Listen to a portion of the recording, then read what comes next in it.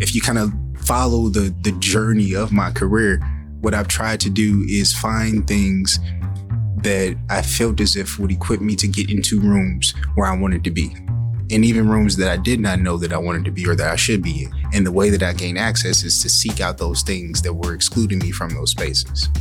That was Brian Richardson, the inaugural DE&I director for the Indianapolis Colts, discussing his journey to his new role, doing the work, and the importance of having a DE&I focus on the culture of any organization. And this is IBJ's The Freedom Forum with Angela B. Freeman.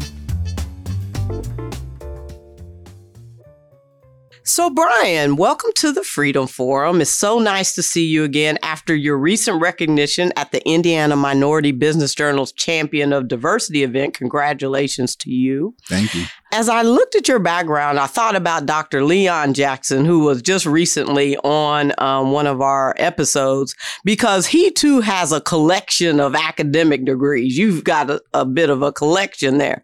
I think you and him are right there together.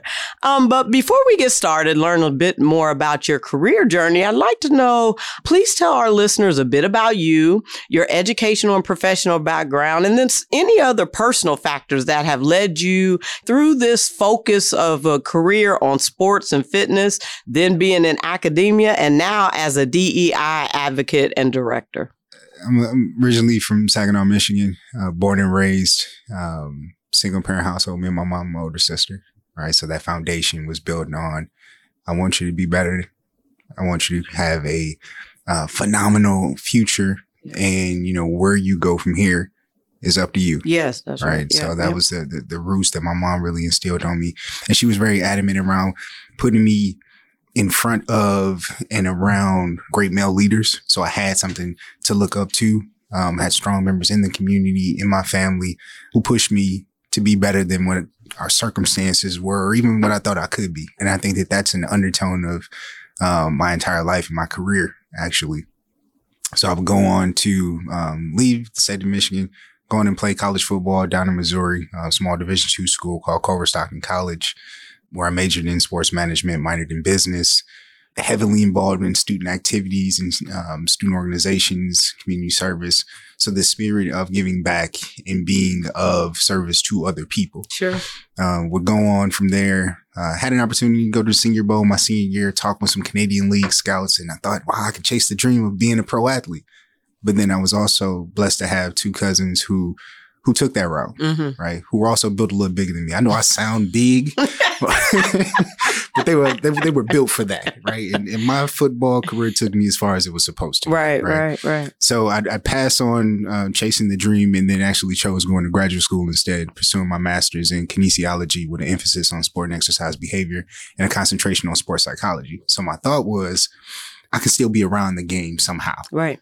Have a graduate assistantship in campus recreation and club sports and intramurals at Southern Illinois University, Edwardsville. And then life would get real. What would I do after this? Right. And this is where I talk with a lot of students of, as they're preparing for life after college and where do you go? Can you cast a wide net, but with a general direction of where you want to go? So I applied for over 100 different jobs across the country, everywhere and in between. And we'll receive some opportunities to interview with some pretty prestigious universities to continue to give me hope of you're going the right way. Right. Didn't really know what I wanted to do with the degree or where it would take me, but was open to utilizing my skill set. So that would land me then working in residence life as a hall director in the state of Ohio. So that's where I started my journey as an area coordinator at Wittenberg University, and then would also be asked to do diversity and inclusion work. So I become their multicultural affairs coordinator. It was there in that space where I feel like my purpose found me, because originally I had no interest in working in diversity, equity, and inclusion. As I was thinking strategically, even at that early age and even early in my career, I didn't want to be pigeonholed as the Black guy who could only do diversity work. Right. I've heard that a lot. Tried to be very intentional of my involvements and opportunities that I pursued to show the flexibility and the range as a professional. And like I said, it's one of those situations where the purpose kind of found me, because as I was trying to run away from that, it'd be in that space where I would find the most ability to be effective at the work. I work with the members of the institution to create minority male initiatives that would then also create influence to create sister organizations and minority women focused initiatives that would then increase representation and retention rates for student of color at the university, and then serve in the capacity of advisor and mentor for a lot of student organizations that were focused on underrepresented or minoritized groups on campus. And I said, you know what, I like this. This is an area where I feel fulfilled, right? And I believe wholeheartedly in you spend your time in areas where you feel like you're purpose driven, right? And you see the overall impact of the work that you can do. So from there, transition out of that position and started working at Indiana University. So this is 2016. Now we moved to Bloomington. I serve as the inaugural assistant director for the School of Public Health in the Office of Diversity, Equity, and Inclusion. And have an intentional supervisor, someone who invested in me not only as a professional, but as a person, helped us find community. When I say us, me and my wife, when we moved to Bloomington, he threw a welcome to Bloomington party for us. Oh, that's Black faculty and staff opened up their doors and welcomed us in, and we found community. That doesn't happen, often for people who kind of are the transplants, right? So I worked with him. We traveled the country doing cultural intelligence trainings for doctors, nurses, healthcare practitioners, looking at this work and the disparities within minoritized groups from a public health perspective, and really laying the foundation of, while you were doing some stuff in the multicultural space, here's how you do it over here. Right. And really focusing on that full time. Then I would have the opportunity to go across the street to the School for Public and Environmental Affairs, the O'Neill School, and become the inaugural director for DEI. Right. So now I have a chance to kind of establish an office from scratch, create some strategic approaches and a strategic plan, work with faculty members to diversify the curriculum, where 50% of what's taught in the classroom now come from diverse perspectives, identities, representation. The people who you bring into your classroom will look like the students. The slides, the material, the content, the theorists that you're quoting will all look like the audience. And it's part of the students being able to see themselves in what's being taught, and then being able to go out and be those change makers. Right. So then have an opportunity to not only serve the Bloomington campus, but serve in a short stint the IUPUI campus. And then 2020 happened. All right. The world changed for everybody. And a colleague of mine found this posting, and she comes to me and says, well, Brian, a student of mine came to me with a job opportunity, but I think it's more in alignment with your skill set. And at the time, I was teaching a master's course at the O'Neill School on Managing Workplace Diversity. I'm now over 2 different campuses. I have a mentoring academy for young boys of color, 4th through 6th grade in Bloomington. I'm a husband, I'm a father, I've got all these different hats. But she wouldn't have said to come without an opportunity, or she wouldn't have came with that opportunity if it wasn't something I should seek. Right. So I said, well, who is it with? She said, it's with the Indianapolis Colts. So I said, I got 5 minutes. I'm putting in the application today. Yeah. Right. And it was one of those situations where I had to shoot my shot. Yeah. I had nothing to lose. I was in a good place. I wasn't looking for jobs. And it's almost one of those situations where opportunity meets preparation. I've been grinding my entire life, right? Doing this work, creating different initiatives focused on creating that sense of belonging, finding ways to articulate what this work is to groups in populations that feel alienated from this work, that don't really understand, well, why are we focusing on this group if it doesn't impact me? Right? If we can focus on the most marginalized or disenfranchised group in whatever context that looks like, here's how everybody benefits. That's right. Right. Yeah. So being able to show the benefit of this work, to meet people where they are, to bring them along on this journey, because I think it's a collective journey. And we oftentimes can leave people behind because they're not where we are. And the way I look at the work is it operates on a continuum. There are people who get it, and there are people who completely disengage and everything in between.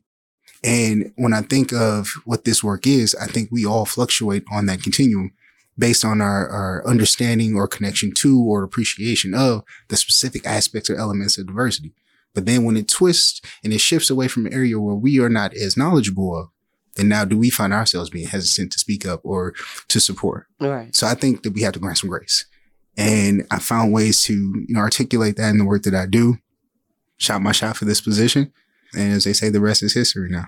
That's a heck of a journey. And that is, I thought I had some twists and turns in my career journey, but you've had some twists and turns. I mean, it is impressive to see how you've been able to, flex DE&I work in academia and sports into, more academic setting, and then into, the public health sector. You talked about health. And I don't think I'd appreciate that. And then I guess all of that makes sense to go into the Colts where, all that comes together because, of course, it's sports and health and all of it. So that's an interesting career journey. I want you to speak because I've had a couple people on, Dr. Leon Jackson, I mentioned previously, who've been in that academic arena. And I'd like you to tell us, because you're one of the few people I've had an opportunity to speak to that really have a long stint in that space where you can speak to what happens there as a career path as compared to just being in academia, getting your degree and going on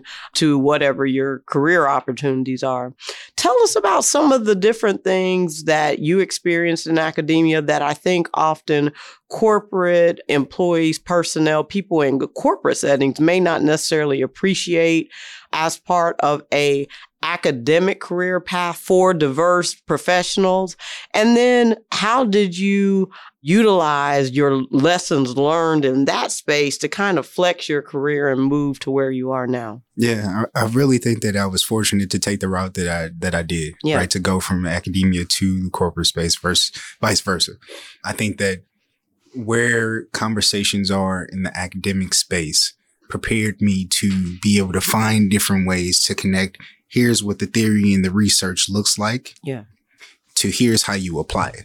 And I think, as I sit here now in my third position of a newly created position and kind of leading from scale and scope, I think that I've shown now over the course of my 10 years of doing this work, how do you shift from theory and research to actually start doing the work? Right. Right. So having an understanding and command of theoretical frameworks and best practices, but then also being able to say, well, here's how I did it. And here's how this looks different in different environments. And here's what certain industries or organizations are doing. And here's how we can take pieces of all of that to make it fit what our culture is here or where we are as an organization. So I think being able to navigate a space like that is something that I pulled from my experience in the higher ed space. And as far as the adjusting and the cultural piece of it, I think that the conversations that I have in the corporate space now are largely guided by my experiences in the higher ed space. Sure. As we talk about recruiting and retaining individuals, I look at what did we do in the higher ed space? I look at the conversations that were had, right? So where the students were things that were normalized to them, and then working in the corporate space and say, hey, have we considered this? And a lot of those conversations not being broached yet. So now the conversation shifts from what are we selling as a corporation or entity to these incoming employees or potential perspectives to now how can we get ready for the shifting demographic that's coming into the workplace? Yeah. Because as we've seen right now, we have 5 different generations working in the workplace, right? That means you have 5 different eyes and ideas looking at this particular thing, all with different approaches. Right, right. And I think that can be a true value and a strength if an organization or institution can really tap into that. Now, with that, you also have to be willing to adjust with the nuances. So where we are as a society, as a culture, as people, the mindset of the younger generation now entering into the workforce, how are we finding ways to adapt? Well, here's what we've done, but now articulate as to what's the why and the philosophy behind that. The other thing we have to consider too now is one of the best indicators for future action is what have you done in the past, right? So organizations that are new to the DEI space, as you're trying to attract different communities or populations or identities, are you doing the due diligence of not only seeking those populations out, but preparing the space to receive them when they come? Right. And make sure they're successful. Exactly. You have to set them up for success. And you also have to have this culture that sees the shifting demographic that's entering into the workforce as a true benefit versus a check of the box. Right. Because now that sends the echo to your current employees. Well, this individual is only here because they fit these different boxes and this is a goal for the organization now. Versus we've done our homework to internally prepare our people to say, when we bring in folks, you better believe that they're the best, right? And here's how it's going to enhance what we do. And when they come, will they stay? Because you can go out and you can just bring in a bunch of people who look different or identify differently, but will they stay? And I think that speaks to the culture. So to answer your question, I think that being able to work with so many different groups and populations over the course of my career in the higher ed space and understand, the theory and the research and the scholarship behind how do you attract, how do you retain quality students, faculty, staff. I think there was a lot of overlap with my approach of how we move forward now. I appreciate that you touched on a lot of good points there. And I want to ask you about your diversity training because, I consider myself a diversity leader and advocate. I've received numerous awards like you have, but I have no training or certification in the DEI field. In fact, when we started this podcast, I explicitly told IBJ, okay, you all understand, I'm not certified, right? I'm not setting myself out to be a DEI expert. I'm simply leading by example and based on my experiential learnings, right, of being a Black woman in corporate America, expressing those experiences. But I appreciate that you actually are certified, right? You actually have had these DEI trainings. And I want to know, when did you decide that you wanted to invest in actual certification and training in this DEI space, and that was actually a viable career path? Because I appreciate your point. And I think a lot of us as diverse professionals often are resistant to going in DEI space because we don't want to be pigeonholed as the diverse person where your expertise lies in what I'm saying, your experiential learning versus some kind of more solid technical training or certification. And so I just want to get your perspective on how did your certification and training in this space and this work better prepare you for the work you're doing now as compared to somebody like me who's just kind of rolling off lifelong experiences, knowing what I know from the vantage point of, the seat I sit in. And how do you think that better prepares you for what you're doing now? Well, I think for me, it started on a personal journey, right? So I think it's easy for us to say that I feel compelled that I can do this work because of lived experiences, right? And I can draw on my own personal, as a Black man in America and navigating the space. But I also think that there's value in finding the areas that I needed to unlearn and challenge myself.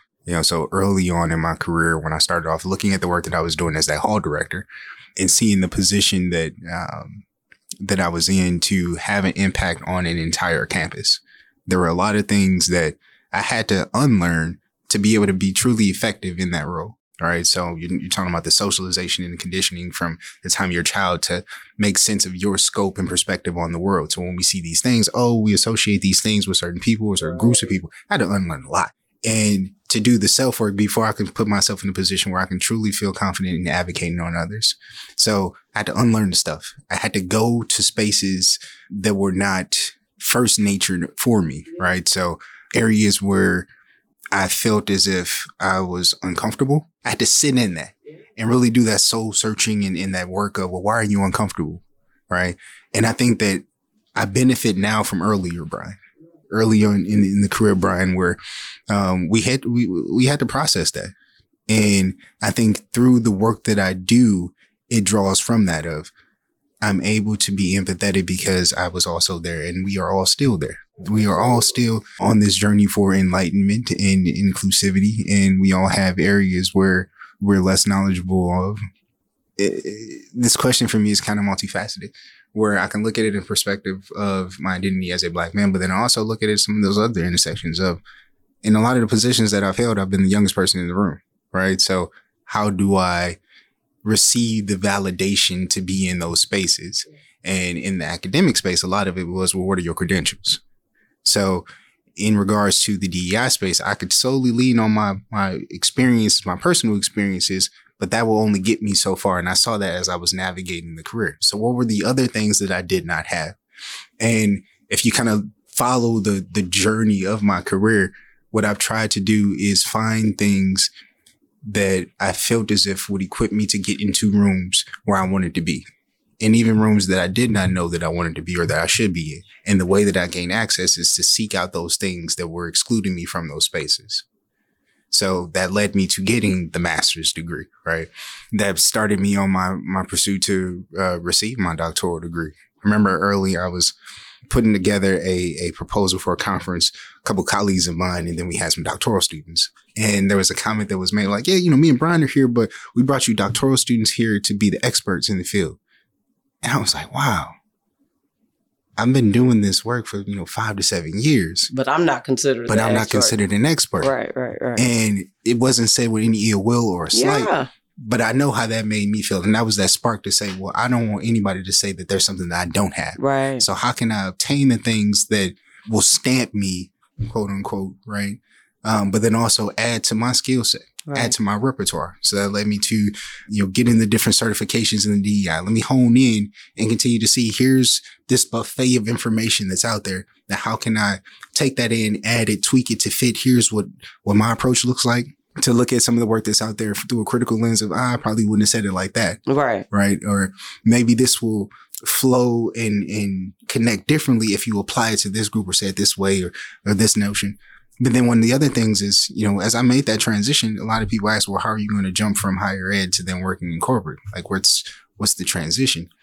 And I said, well, again, if you apply that same approach, I'm going to go to the sources. If there's something I don't know, one thing that I am good at is saying, hey, I don't know it. Right. But I know where to go to find it. Right. So went and pursued a certification in organizational leadership from Harvard to get a real understanding of what this business world is, right? I've been doing it. I've stood up offices before, but now to continue to get those stamps of validation, right? To get that fundamental and that backing from theory and research and the scholars and to see, well, here's how I've been able to apply what I've learned. Now, how do I replicate that to fit it over here in this corporate space?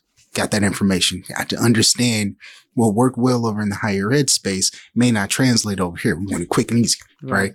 But now being able to take that same mindset, skill, and drive to adapt to this new environment. And then that's also why I decided to pursue my doctorate in business administration. So. Yeah, I really like what you said about, going beyond your lived experience to recognize your own biases in order to be, one thing I heard what you said, effective, but I thought objective, right? To get beyond your own implicit and biases to recognize what your own issues are, especially when you're in a position of power and privilege, like you mentioned, where your decisions actually affect people and they affect potentially the student's success at the institution, right? So I think that's very powerful because, so many, I just heard today, like these trainings don't work. But I do think if you take them seriously, 2-hour training can't solve the whole world, but they can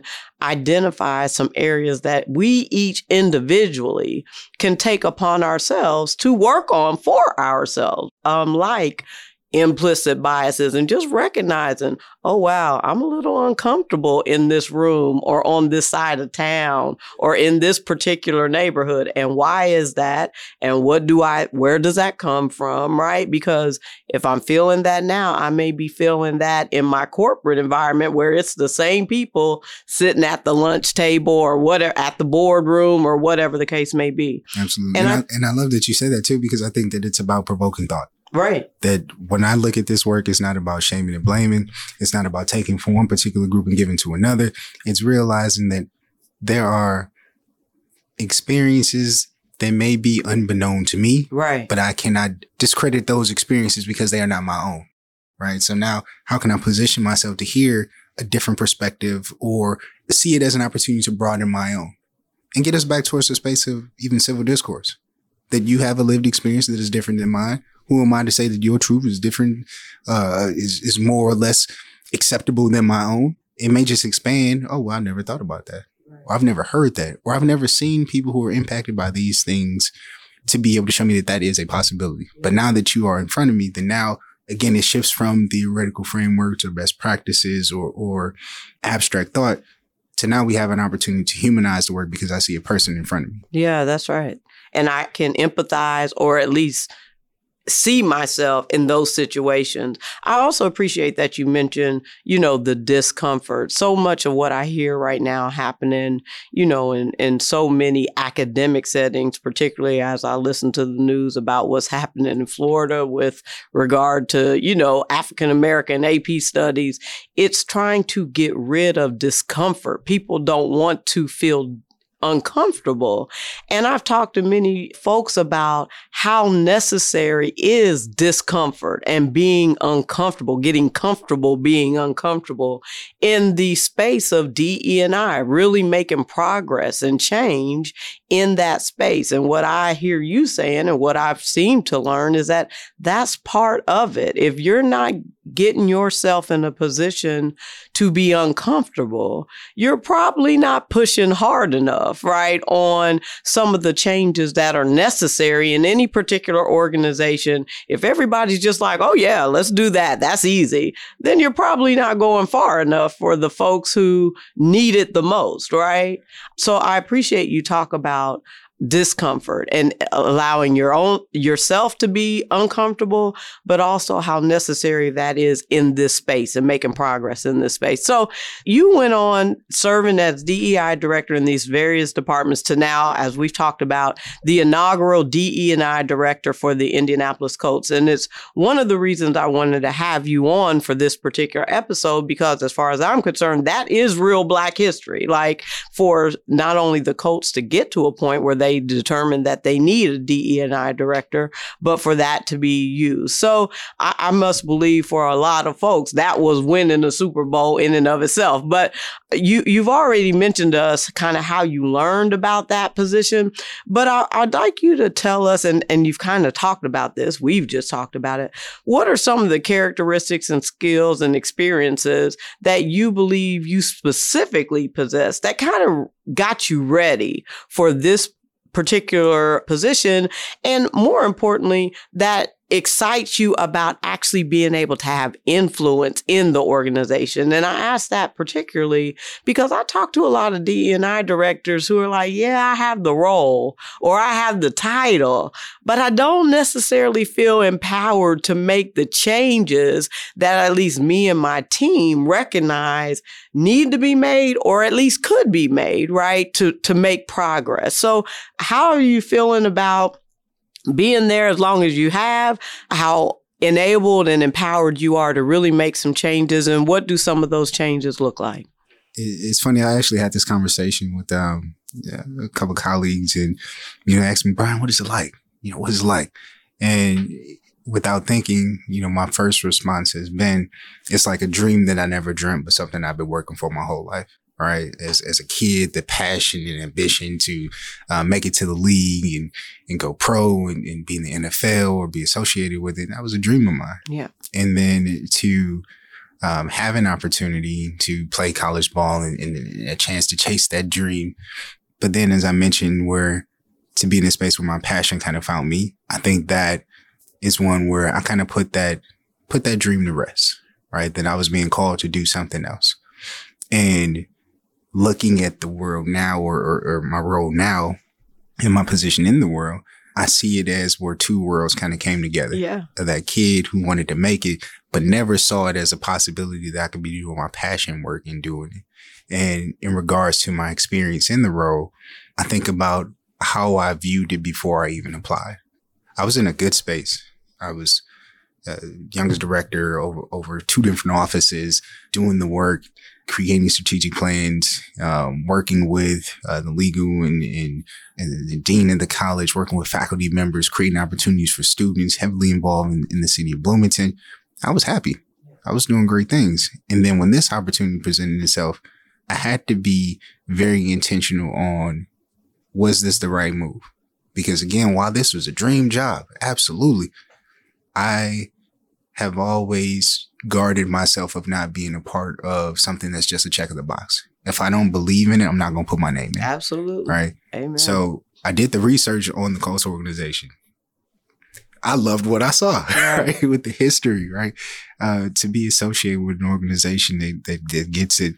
And even looking at the conception of this position in this role, right? It came by way of the organization listening to its people And then to see various leadership roles occupied by people of color and women in the organization, I said, that's great. Like, that's something that I want to be a part of. So then I go through the interview process and then I ask, well, I'm happy where I am, but will we have an opportunity to do the work that needs to be done? Like, will I have that support? And that was a yes, resounding yes, everybody I talked to. And then to be in the role and feel that. Right. To be invited into rooms where decisions are being made. They always say it's important for us to have a seat at the table. Right. And if I look at my experience now, I think that that's only part of the story that they told us.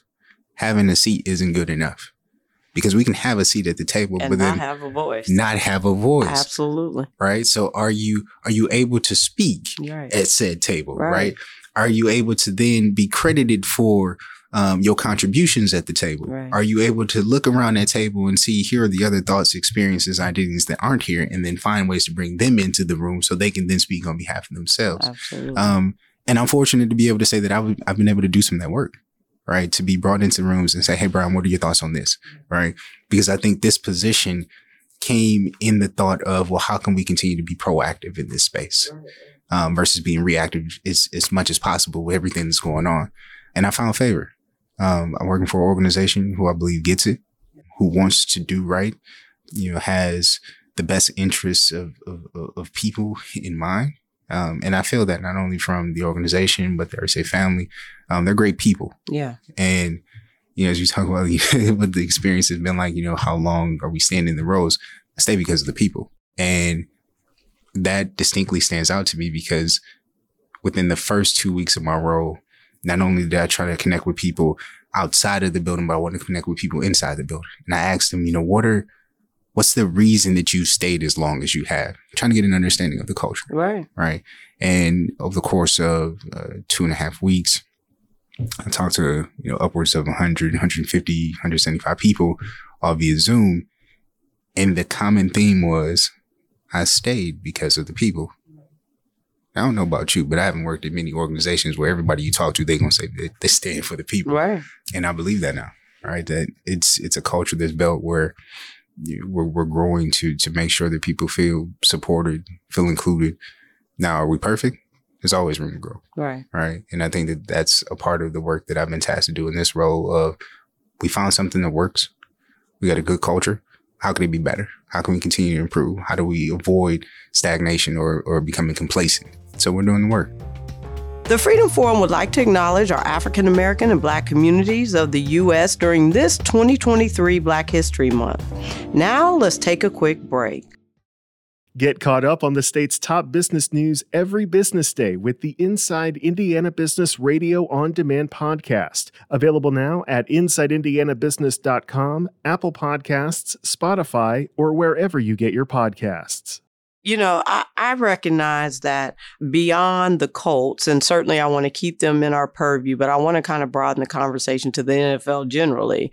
And I appreciate what you said previously about this role kind of being the compilation, the culmination of both worlds, right? The DE&I stuff and your desire to be associated or close to the game, the NFL. That's what I felt about my role now between science and law. Like, there's this beautiful little intersection as a patent attorney that kind of brings those worlds together. And it does feel like a gift when you find that role that kind of brings all those passions together and you can serve your full purpose and your full value in that role. So I appreciate what you mean by that. And I'm thankful that you've had the opportunity to experience that, because I don't think everyone does find that kind of ideal role where all the things they've been working for and all the things they dreamt about, or in my case, and it sounds like your case too, the things you didn't even know were out there, if that were opportunities kind of come to fruition for you.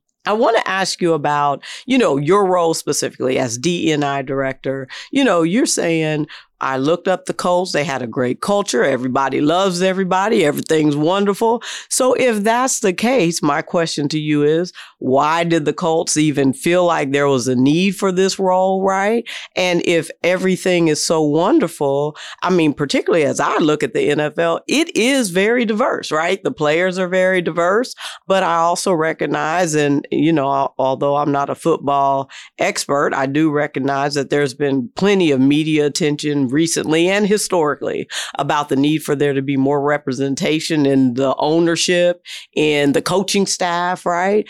And now we're hearing even the historical context of this current Super Bowl where you've got, for the first time ever, 2 Black quarterbacks.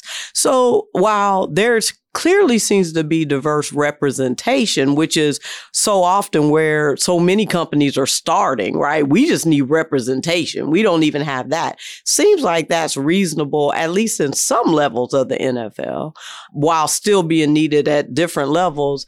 What is some of your goals? What are the Colts seeking? And then what do you think may just be the trends generally for the NFL with regard to diversity, equity, and inclusion at higher ranks of the NFL, particularly at the coaching staff level, at the ownership level, and even with regard to the higher profile and higher prestige positions like quarterback at the player level? When we think of, well, why did, if everything's great, why would we create this position? And I think it came from forward thinking of, well, it's working now. We're in a good place now. But the world is evolving. It's constantly shifting. There are things that we don't know as an organization. There are, to your point, areas where we still need to traverse more opportunities to create representation, right?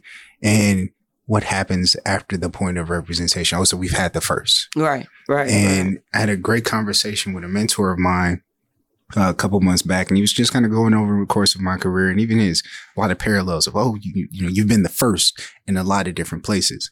And at some point, we had to get to the point where we're not just celebrating being the first, but now laying a blueprint so I'm not the last. That's right. Right. So I think that the creation of this role isn't dissimilar to a lot of other companies and corporations who saw the value in creating these roles. Right. That there's a need to be equity minded. Earlier you asked, about a skill set and seeking the different certifications. And I think that the goal is not to just make it to a diversity position, but to do this work with the equity mindset. Mm-hmm. So now we talk about that skill set that regardless of the position that we hold, the work will be viewed from an equitable lens. So then how do you embed that throughout an organization, through the strategic process and planning of an organization, where now this work is not just on the shoulders of the person who has diversity in their title, or the diversity committee, or the task force, or the consultant. But now here's what this work looks like across the entire organization, that we embedded in the work, that we do some internal assessments and some audits of different departments, look at the way in which we're recruiting individuals. Where are we going? Right. We looked at what are our efforts look like to retain the ones that we do have, right, from marginalized identities. And then continue to point out the things that we don't know, point out those gaps to position us where we are not complacent. Oh, well, we were happy. We had the first, right, fill in the blank with this. Right. Well, that's great to be the first, but then let's make that now a standard, right? This is who we are. This is what we stand for. So I think that the creation of this position was now, it speaks to a history that they've had of, this is who we are. This is what we do. And here's why we do it. And then I see my opportunity to kind of carve in a part of that legacy of, well, here's some of the philosophy behind that now. And here's how we make that work sustainable. So you've now gotten into the role. You've been there, almost 2 years now, or maybe not quite, but you've had the opportunity to kind of dig in a bit. So what are some of the initiatives or the programs that you've either created or influenced that you believe can count as a win in your bucket at this point? And what areas do you think, as you're looking futuristic and forecasting, future opportunities, are areas where you think more strategic planning or investment are needed? So when I came in, my mindset was create kind of some pillars for the work as we talk about that philosophy and strategic approach. And I came up with 4 core functional areas for the office. The first being ongoing education opportunities for our employees. So internal focus on the continued development. So we talk about professional development, but also development in the DEI space. And to break that box down, I believe in activating an active and passive programming. So passive programming will provide multiple entry points into what this work is and how you can grasp some of the concepts to meet people where they are. So I offer a newsletter that goes through the different heritage months from January to December. Right? That here's historical context. Here's why it's important to honor, recognize, and celebrate these different demographics and heritages. Here's the organization or entity that made this a policy or law or to be recognized from the federal level, right? To now bringing it from this 50,000 feet view to right here in the city of Indianapolis. Here are local organizations that cater to these demographics all year round, not just during the heritage months. Here are opportunities for you to engage and learn more, attend events, bring your family, invest, support these organizations, highlighting that. And then also looking at that spin there too, that here are all the diverse businesses from these different demographics. So now we talk about influence, the economics within these communities as well, providing that all through our newsletters. And then opportunities to continue to learn and engage. So here's some relevant podcasts, some TED Talks, right? Because there's those who learn by seeing, those who learn by doing, those who need the empirical research and the data to prove, well, here's why you should care, providing all of that in a passive approach, that you'll always have this as this repository to come back to. The active piece is how do we build out now a series of discussions. So the first thing that we launched was a 5-part certification series that says now you've invested your time throughout the season to complete this process. And now that goes into your employee file at the end of the year to show your commitment to DEI. So to receive said certification, you have to attend all 5 sessions. And we had a good number of our employees who found the time to do that during the season, right? Then we've also hosted a series of webinars and panel conversations that dive deeper into some of the subject matter that we discussed from the newsletter. So now taking it from the theoretical space to now humanize it, because now you're going to hear the perspective of local researchers and scholars from local colleges and universities to different grassroots leaders to even people within our organization to share these identities and the passion for this work. That was the active and passive piece. The second pillar is community engagement, community relations. I view myself ultimately as an outsider who gained access to this highly exclusive space that is sports. So what I know to be true is there's people in the community, organizations in this community who've been doing this work for years, who don't need us. How do I find ways to come alongside them and support their causes? So to make myself accessible, right? To pull up, right? To pull up and support, to be among them, to celebrate them, to acknowledge their efforts. I believe wholeheartedly in being community focused. The next area is recruitment and retention. So when it comes to recruitment, you can't just cast this note and stand on the brand, right? You're going to bring in a lot of people by doing that. But then to your point of that representation, can we have a serious conversation as an organization, say, hey, we are lacking in these areas. What are we going to do to be intentional, to create pipelines, create opportunities to do the work? Because it's not going to instantaneously happen. You have to continue to curate relationships. So we're doing that, going into the spaces, being accessible, but then also finding ways to take this 2-pronged approach when it comes to recruitment of not only going out and seeking the talent, but also preparing the space, as I mentioned earlier. Having these continued conversations of here's what it looks like to welcome and receive everybody. Here's the value of having multiple identities, experiences, the importance of representation. Here's the benefit of the work that we're doing. So when they come, they are received in a space that has been curated to welcome them. And then the retention piece, we talk a lot about bringing your full authentic self to work. Well, what does that mean? What does that entail? Are companies actually ready for a person to bring their full authentic self to work? Because now we have to consider psychological safety. Is it safe for me to be fully me here?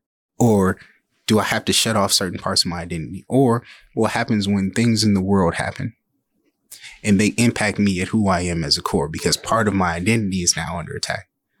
Do I now have to shut that off at the door to come into work? Or do I come into work and these experiences have not been seen, acknowledged at all? Does that really make me feel like I can bring my full authentic self to work? Because right now it's hard to be at work, right? And what we've done is found ways to kind of bring the organization together, press a pause on the workday, and do that check-in. How are you doing? So we've held space like that to have a conversation where the employees can utilize the space how they see fit. So one of the ones we had, it was some individuals came to vent, to share what they were carrying.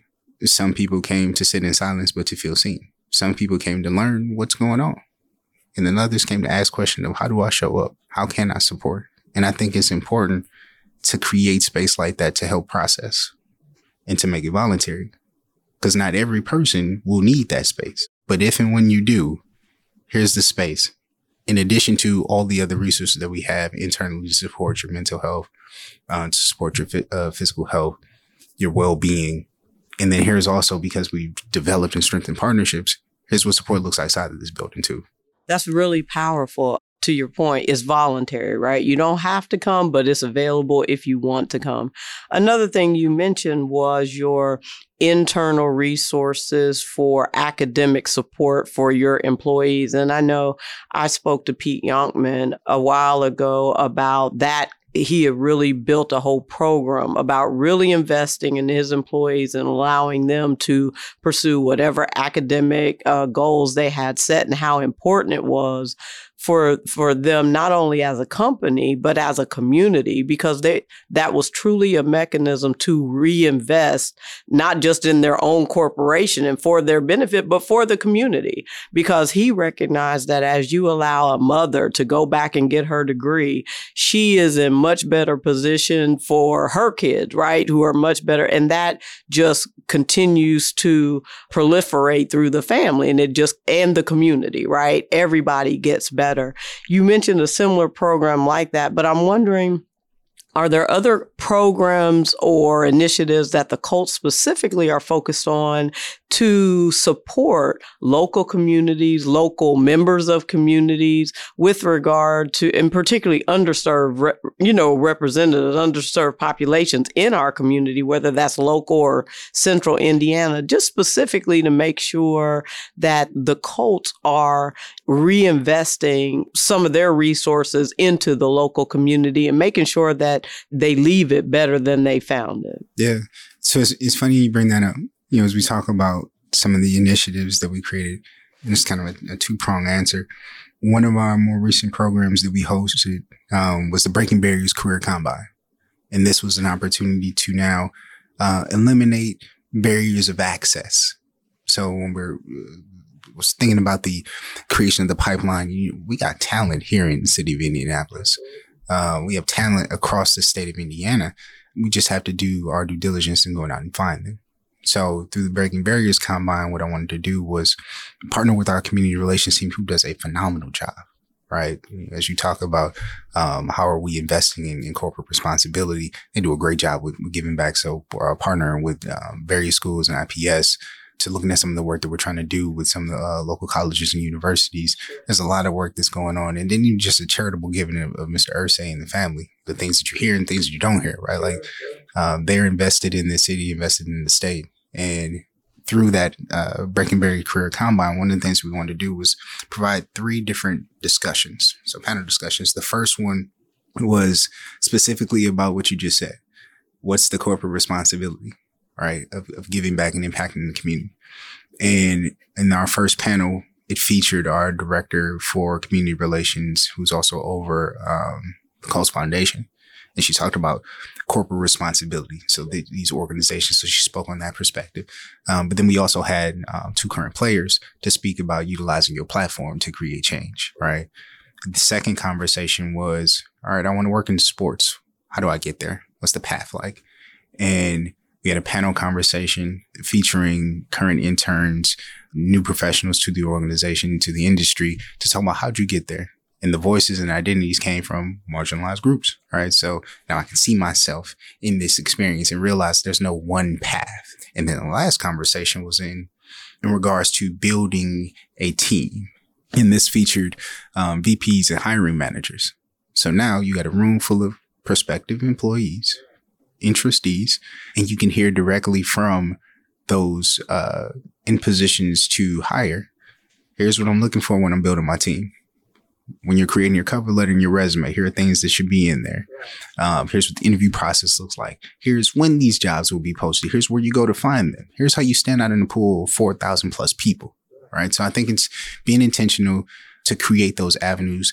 We were able to get members in the room by partnering with local colleges and universities and other young professional organizations that focused on minoritized groups. Very intentional in how we went around that first year, and we'll look to continue to do that. But I think it takes intentionality, right? You have to see what that need is. You have to be willing to not only show up and invest, but then also put in that time, that sweat equity. And I'm proud of the work that the organization has done so far. We also have the Players Action Fund, and that's when the players find a cause that they get behind. Right, give back to the community that they serve. They are volunteering in the schools. I went along with a couple of members of the team and the community relations team, and went into the juvenile detention center. Right, giving back, inspiring. Right, your time is one of the most valuable things that you have to offer a person. Right, I always say you can tell a person's priorities based on how they spend their time, and we do a good deal of providing opportunities to get in the community to do the work. But again, I think there's always more that we can do. And we're continuing to look at that. And I'm excited to be a part of that conversation and what that looks like, of where else can we go? Who else can we continue to partner with and meet new folks as I continue to get acclimated in the city? That's really inspiring. I want to switch gears a little bit because you mentioned a bit ago in one of your answers that one of the resources that you provide some of your folks are TED Talks, podcasts, resources, etc.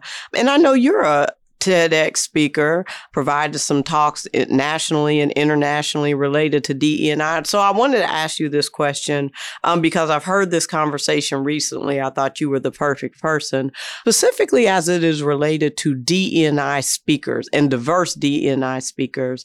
I've heard from a couple folks that they often get press when they're in negotiation about their prices and fees for whatever they're going to be speaking about, whatever topic of interest, that they often get asked in a way that often non-diverse DE&I speakers do not, whether they would require their full asking price as compared to doing the talk or giving a part of it as pro bono in order to help the diverse employees or members of the organization or whoever it is you're speaking to.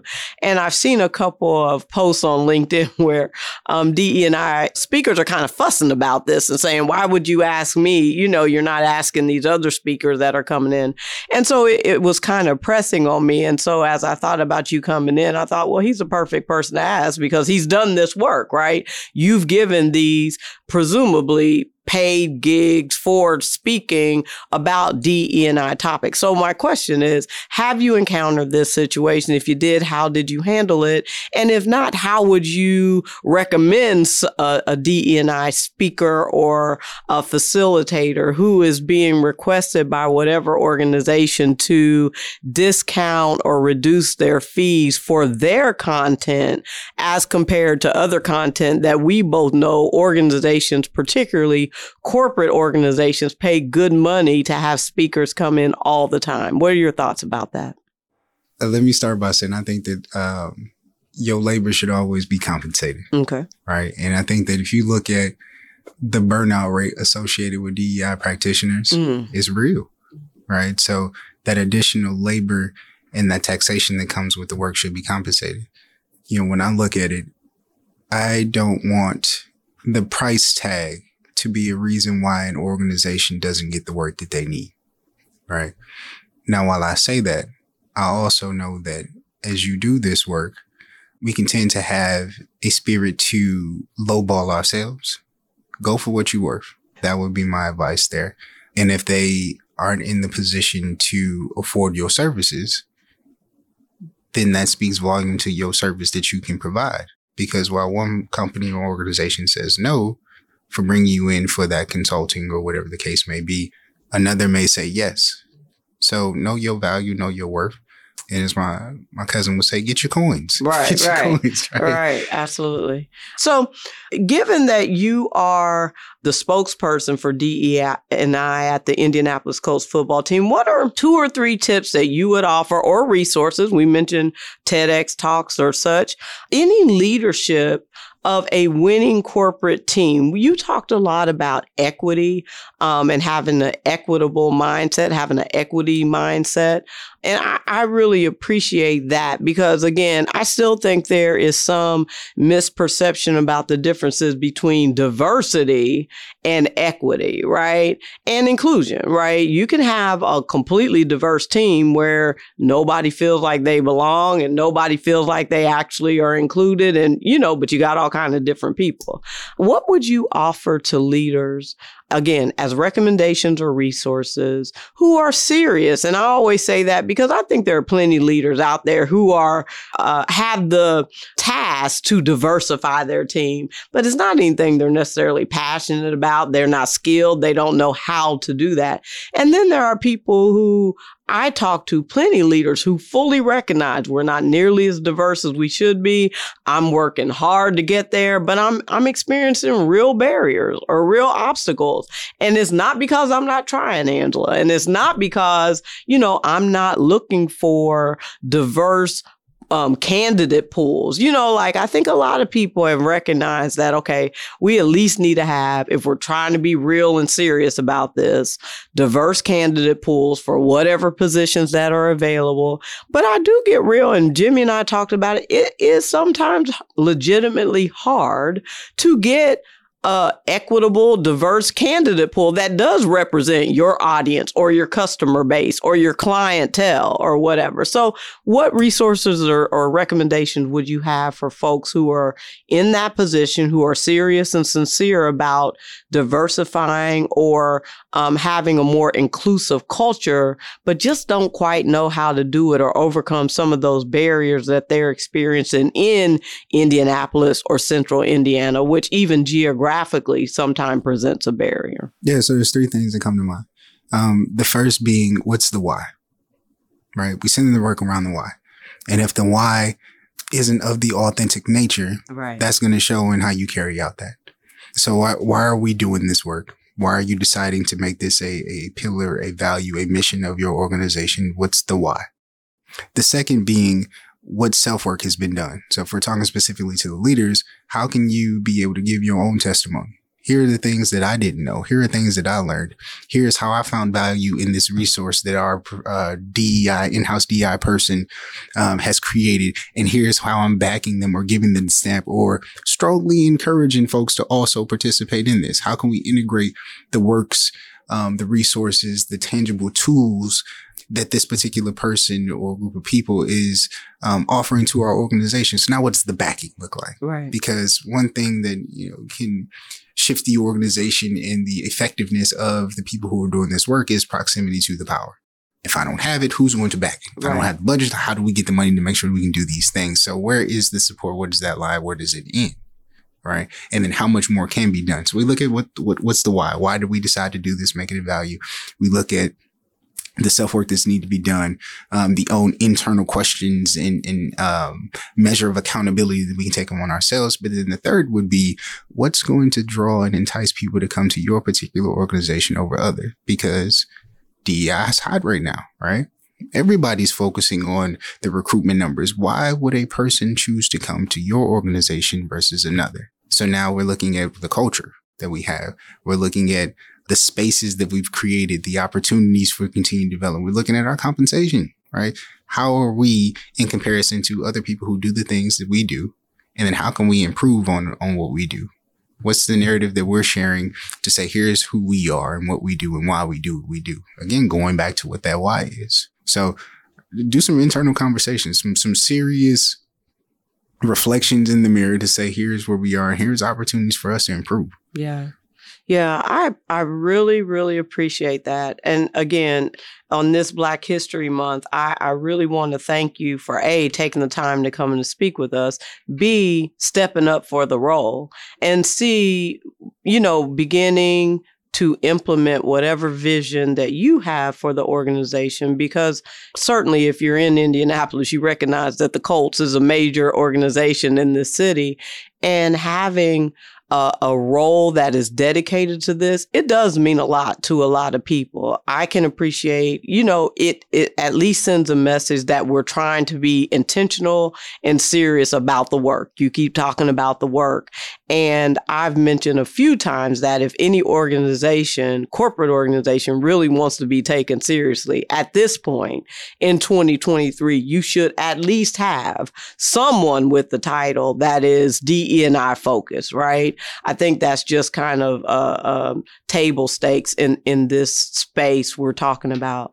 All I can tell you is, again, thank you so much. Good luck to you in your role. If we can be here, if we can support, please let us know. But we wish you all the luck in your role and continued success in your career path.